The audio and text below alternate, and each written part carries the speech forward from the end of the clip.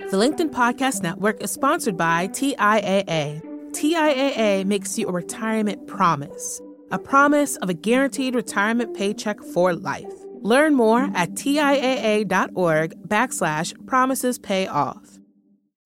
From the news team at LinkedIn, I'm Jessi Hempel, and this is Hello Monday. It's our show about the changing nature of work and how that work is changing us.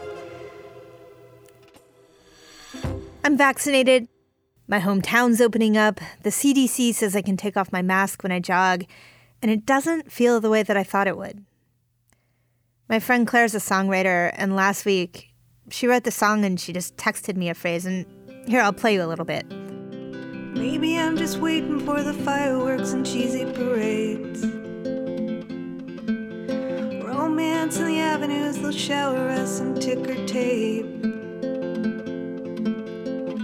Some royal decree to set us all free. Everyone will hear the bells, we will hear them ring. Those lyrics, they really got to me. I think it's because the quarantine started so abruptly, but it's ending unevenly, in fits and starts, and in some places, really not at all yet. And nothing is wrong here where I am. Not in the way that it was. But nothing feels right. Nothing feels anything at all. This week, Kimberly Johnson joins us to talk about the blahs. Kim's just published this book called Call of the Wild: How We Heal Trauma, Awaken Our Own Power, and Use It for Good. She's a healer. She'll explain how life socializes us not to feel our feelings. She'll help us understand our nervous systems better. Really, I mean, this episode is a lesson in our nervous systems. And Kim's going to give us an exercise to move us through the collective trauma that we have all just endured together. Here's Kim. Yes, we've been through a collective trauma, but it's been so individual. And that makes it hard for us to validate our own experience because we have a version of survivor's guilt. A lot of people, we know that some people have lost family members, lost parts of their health.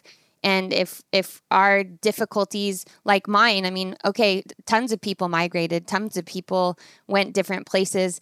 It's like, I'm in relatively good shape. You know, I still have a job that I love. My daughter's healthy. She's in a good school.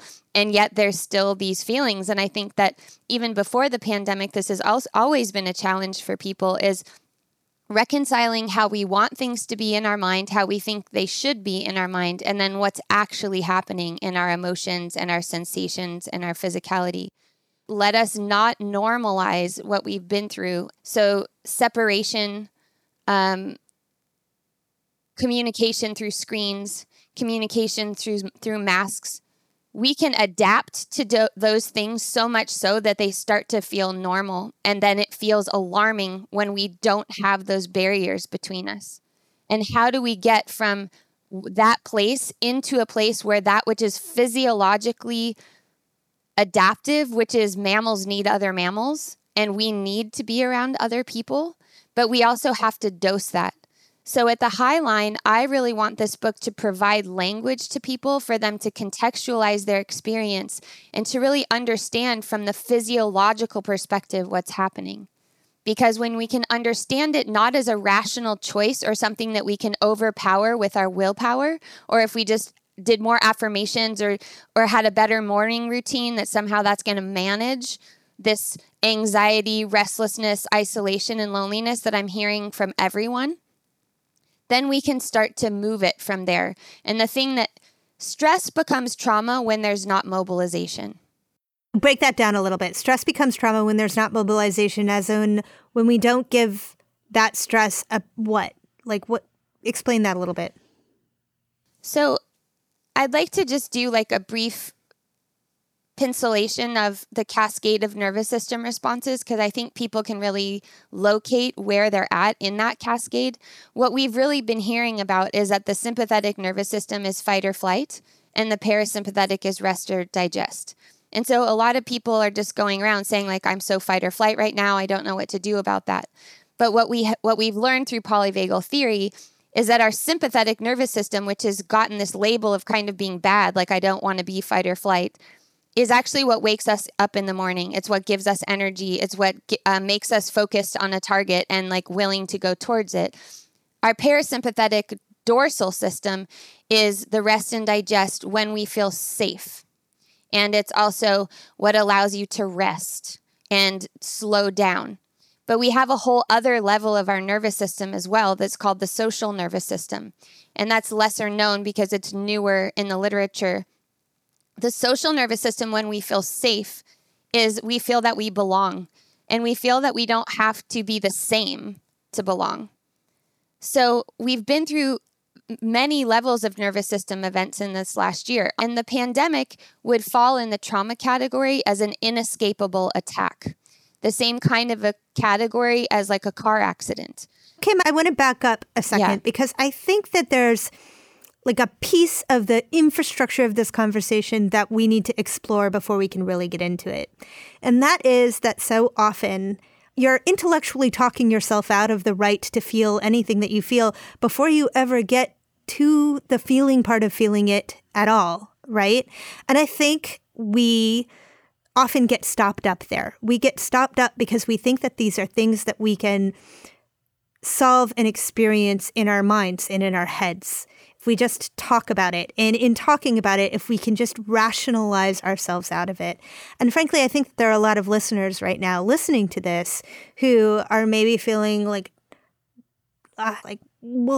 feeling nothing. Like I'm going to try to tell you right now, I'm feeling nothing. Yes. And it's not that they're feeling nothing. It's that they're so far up in their head that they can't connect to anything that their nervous system, their body may be experiencing. That numbness is actually a low-level parasympathetic freeze response. So on my own trajectory of learning about the nervous system and learning about how my own nervous system works is I realized that confusion, disorientation, and apathy, those are low-level freeze responses. So they absolutely, like you're saying, it is a response to get out of our body and into rationalization because it doesn't feel like a safe place to be. And we're afraid of those big feelings, sensations, images. But this thing that you're saying of like, I'm not excited about anything. I don't even know why I'm supposed to be excited. I thought I would want to go to a party. I get to the party, I want to leave right away. All of that is a low-level parasympathetic freeze response.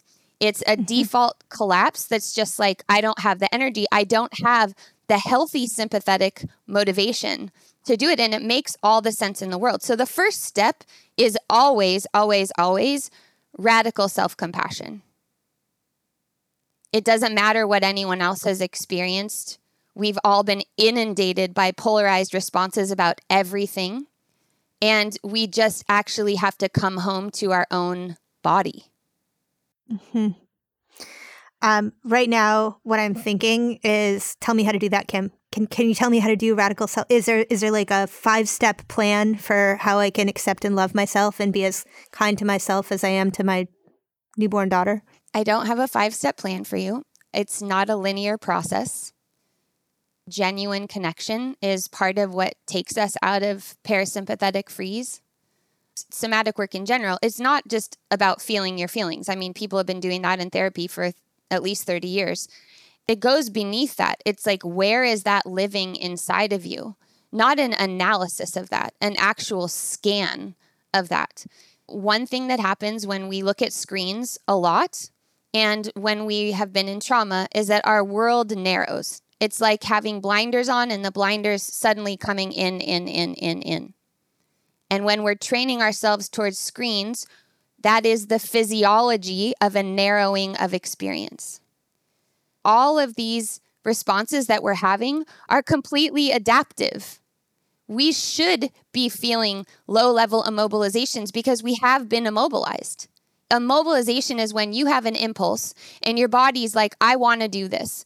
And then all of a sudden you're like, oh, but I can't do that because it's not safe or because I'm not allowed or because I'm not even sure.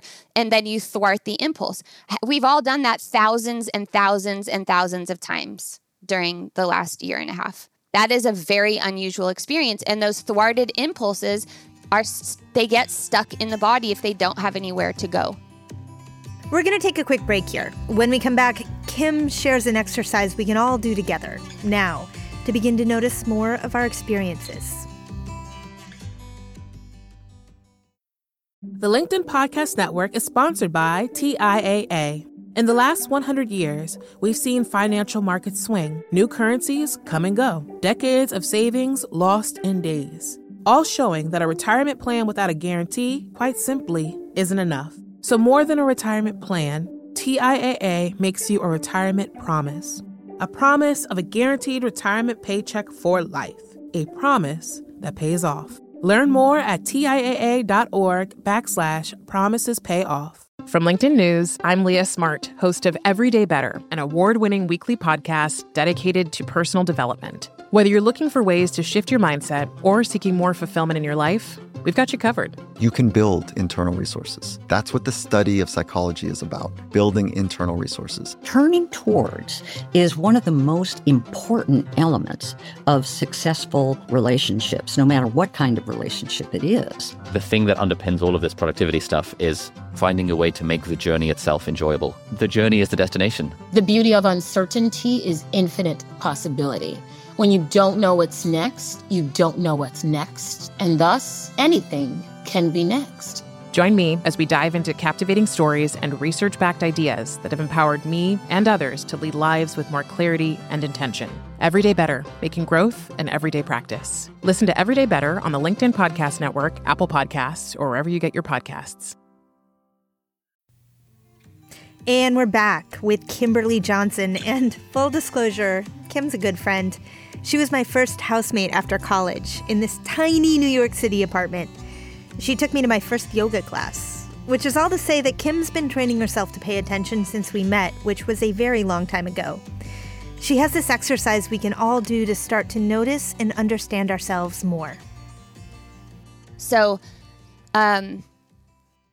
you can take, if people are listening and maybe they're on their iPhone or, they've got headsets on or wherever you're at, the good thing about audio is that your visual field is free. Then you can actually look up at the horizon or above the horizon. And when you do that, you can start to notice, do you feel your peripheral vision opening? And do you have more of a sense of where you're located in space? So wherever you are, do you have a sense of how much space you're taking up? And do you have a sense of how far the back of your head is to the wall behind you, the car seat that you're sitting in? Can you slow down a little bit and just notice what's happening? Now, for a lot of people, that's already very alarming. If you've spent a lot of your life dissociated or in hyper-rationalization, which our culture really, encourages in a way, then sometimes it feels very frightening to go inside. In that case, if someone's perceiving that, another good reason to actually take in your environment, look up and out, and then when you come back to yourself, really feeling the contours of your skin. So if you're listening and you can, really feeling your own body with your hands. Our boundary is our physical skin. That's what separates us literally, inner world and outer world. And what's happening right now is our inner worlds are so chaotic and we don't have the nervous system language. So we're just spinning in there of I don't want to feel this way. I don't know what to do. How am I going to get out of this? I have to keep going forward. We actually have to locate ourselves. And then we know what's originating from us. So what's happening out there in the world is that we've been through this long period of immobilization. And what usually happens is there's a pendulation. And when you go through a long period of immobilization, you pendulate to a high level fight response, which is indignation, rage, and annihilation. And you see this fire hosing that's happening of all of our rage that's just going everywhere. And social media is a perfect place for that to happen because you don't actually have to work anything out with anyone. And so it's true. I really want people to know what is originating inside themselves. And then are we seeing what's outside of us accurately? Because our nervous system state, in polyvagal theory, we say story follows state. Our entire culture is built on the opposite. It's built on do a to-do list and decide how you want to feel and feel that way. You just make a choice. Make a choice to be happy. Make a choice to have fun. You just top down that shit, just however you can. You just top down it, just double down, work harder, get support. Okay, but like get support so you can be more productive, not get support so that you could like chill for a second. This is the opposite. It's your state is going to, like a tennis ball machine, throw out the thoughts that you're having. So if you're feeling a low level of mobilization, you are going to procrastinate. You are going to feel uninspired and without purpose. You are going to feel almost like an existential crisis, which I imagine most of us have been having because this pandemic has been showing us lots of ways that we're not in alignment. And we're asking ourselves as individuals to reckon with a collective difficulty. I always have thought, well, if I can just name the thing that happened to me or the event or the external trauma, and I've looked inside my mind, inside my memory for how to do that. But actually, my body perhaps contains more truths than my mind does when it comes to understanding trauma. And maybe unlocking and releasing trauma is as simple as stopping the narratives that I have about it already and learning to listen differently. And to me, your book is an invitation to learn how to listen differently. Yeah, the why is that meaning channel where we just wind ourselves around the meaning. And oftentimes it's the first place we go. I mean, it happened to me the other day. I got in a car accident. I was not even pulled over to the side of the road before I was already going, I wonder if the universe is telling me to slow down. This must mean something. Maybe this is a bad omen. And then I found that meaning that I was already going to, and I was like, oh, you're feeling really vulnerable and you're feeling really afraid right now. And your system is like not really taking in all of this information. You're overwhelmed. I was the middle of a pileup. Wondering, was it my fault or not? And I'm fine, and my body's fine, and it resolved. But it just really showed me. I've been a practitioner for 10 years. I know all this material, but that jump up out of just the visceral vulnerability of like, whoa, was so fast. And in this kind of work, we really ask the question, what is happening, rather than why is it happening? The meaning actually still comes, but it comes from a different place. And it's non-negotiable meaning. What do you mean by non-negotiable meaning?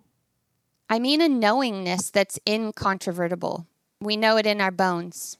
I'm always surprised by the degree to which, when I land on the knowingness, the thing that I'm most afraid of evaporates.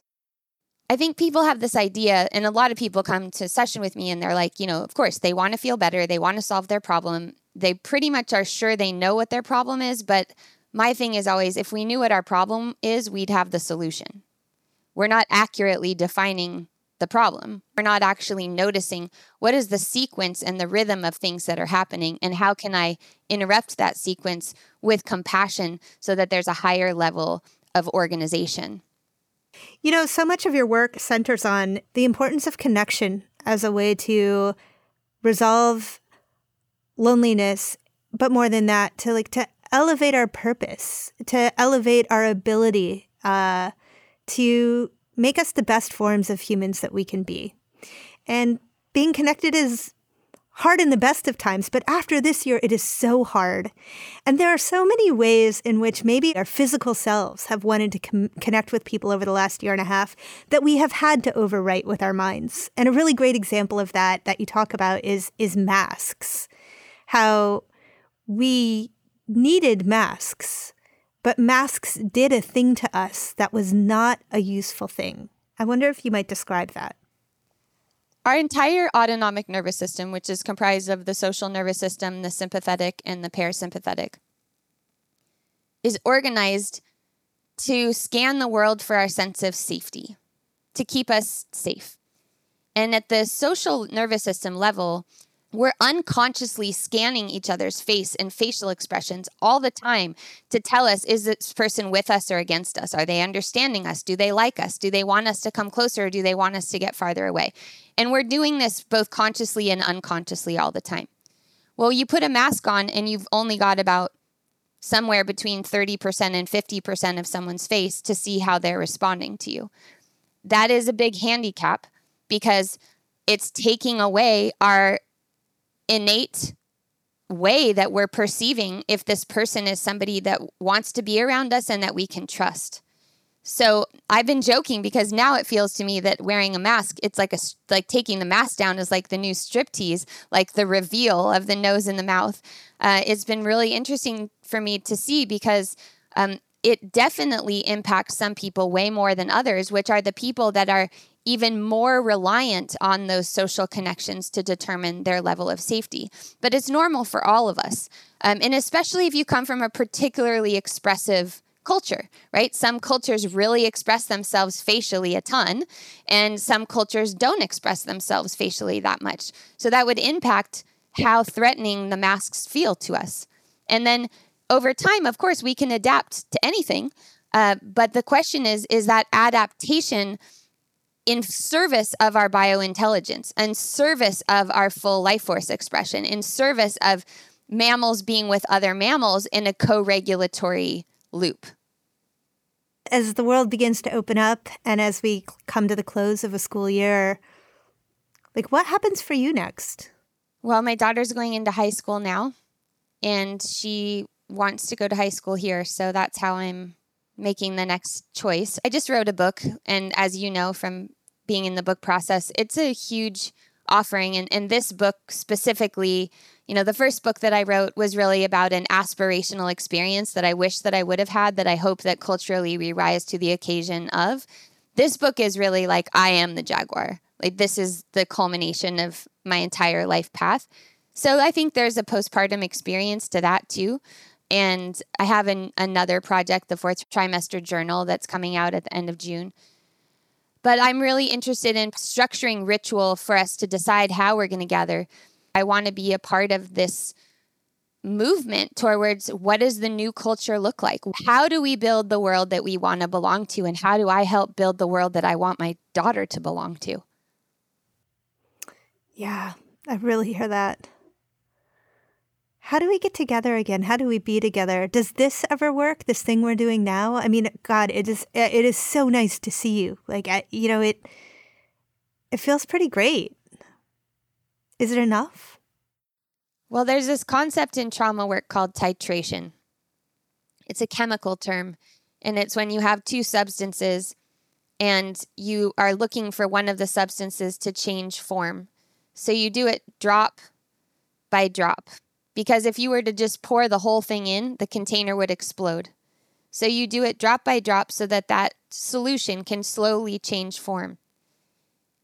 That's how I help people renegotiate trauma. And that's what I think we all need to keep in mind now, is that in some ways the structures are doing the titrating, because it was first like, okay, you can go out, but it's only takeout. And like, okay, now it's okay to sit inside, but wear your mask. Okay, now you can sit inside, but don't wear a mask. But because our experiences are so individual, we need to be really tracking how that lives in us. Is this enough? For me, it's really a lot better than nothing. There's been a lot of times during this pandemic when I've gone into complete collapse rebellion about it, just like I want to just flip the tables and like burn Zoom to the ground and don't want to do it. It's maybe good enough, but I'm not satisfied by it. Yeah. If you've been isolated and you haven't been used to being around other people is very activating. We're nervous systems interacting with nervous systems, and it's flooding our system, and we're getting overwhelmed. That is so normal. So we have to titrate it. But titration doesn't also mean opting completely out all the time. So we can opt out some of the time, but instead of going to the party for 3 hours, you go for 30 minutes and you're like, okay, I'm just getting myself a little bit used to it. Not exposure therapy, not like I'm going to do the thing that feels terrifying and just like do it until I go numb. No, like do it a little bit that feels good and then, go back away. And we have to play with this proximity because it's insane. I mean, we've adapted, like you and I are like digging this, but we have 2 screens between us. And then, so if we were to stand in the same room together, like that's a lot of energy, right? And everything that we've talked about that's gotten built up between that time. I mean, we could just be like, hey, when we get together, maybe we should. The next time we get together, we'll just have like a dance party together before we talk. My pandemic song has been the song by Fela Kuti, Zombie. And so that's just been my song of like, just bounce it out, get it out, move it. Like there's just, if I can only be in the blahs and the immobilization for so long, like let's move together, because as human animals, we have lots of other ways of being together besides connecting brain to brain and voice to voice. And those other ways are actually, we're starving for them, even if we don't know it. Yeah. Thank you so much, Kim. It was great to have you on the show. Thank you. That was Kimberly Johnson.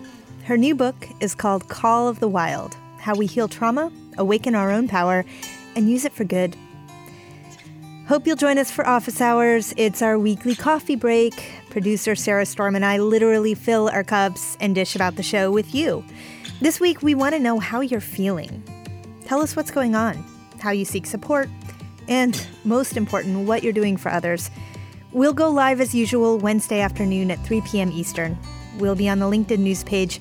You can also find us by following LinkedIn News or emailing Hello Monday at linkedin.com for the link. A special treat this week, you heard Claire Burson right at the top of the show. I asked Claire to record her new song just for us, and she agreed. So stick around after the credits for the full track. You can find more of her work at claireburson.com. That's CLAREBURSON.com. Hello Monday is a production of LinkedIn. The show is produced by Sarah Storm. Joe DeGiorgi mixed our show.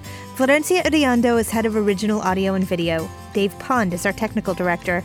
Michaela Greer, Samantha Roberson, Carrington York, and Victoria Taylor believe in our connection. Our music was composed just for us by the mysterious Breakmaster Cylinder. Dan Roth is the editor-in-chief of LinkedIn. I'm Jessie Hempel, and we're back next Monday. Thanks for listening.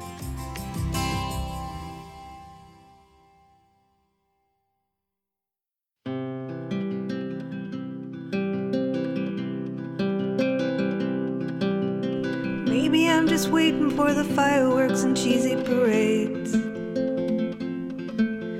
Romance in the avenues, they'll shower us in ticker tape. Some royal decree to set us all free. Everyone will hear the bells, we will hear them ring.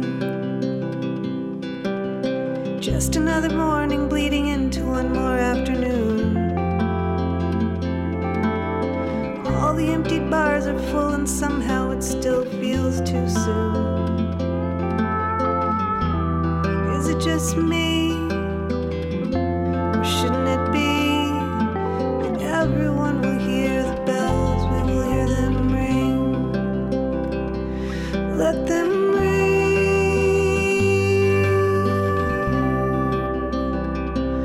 Let them ring.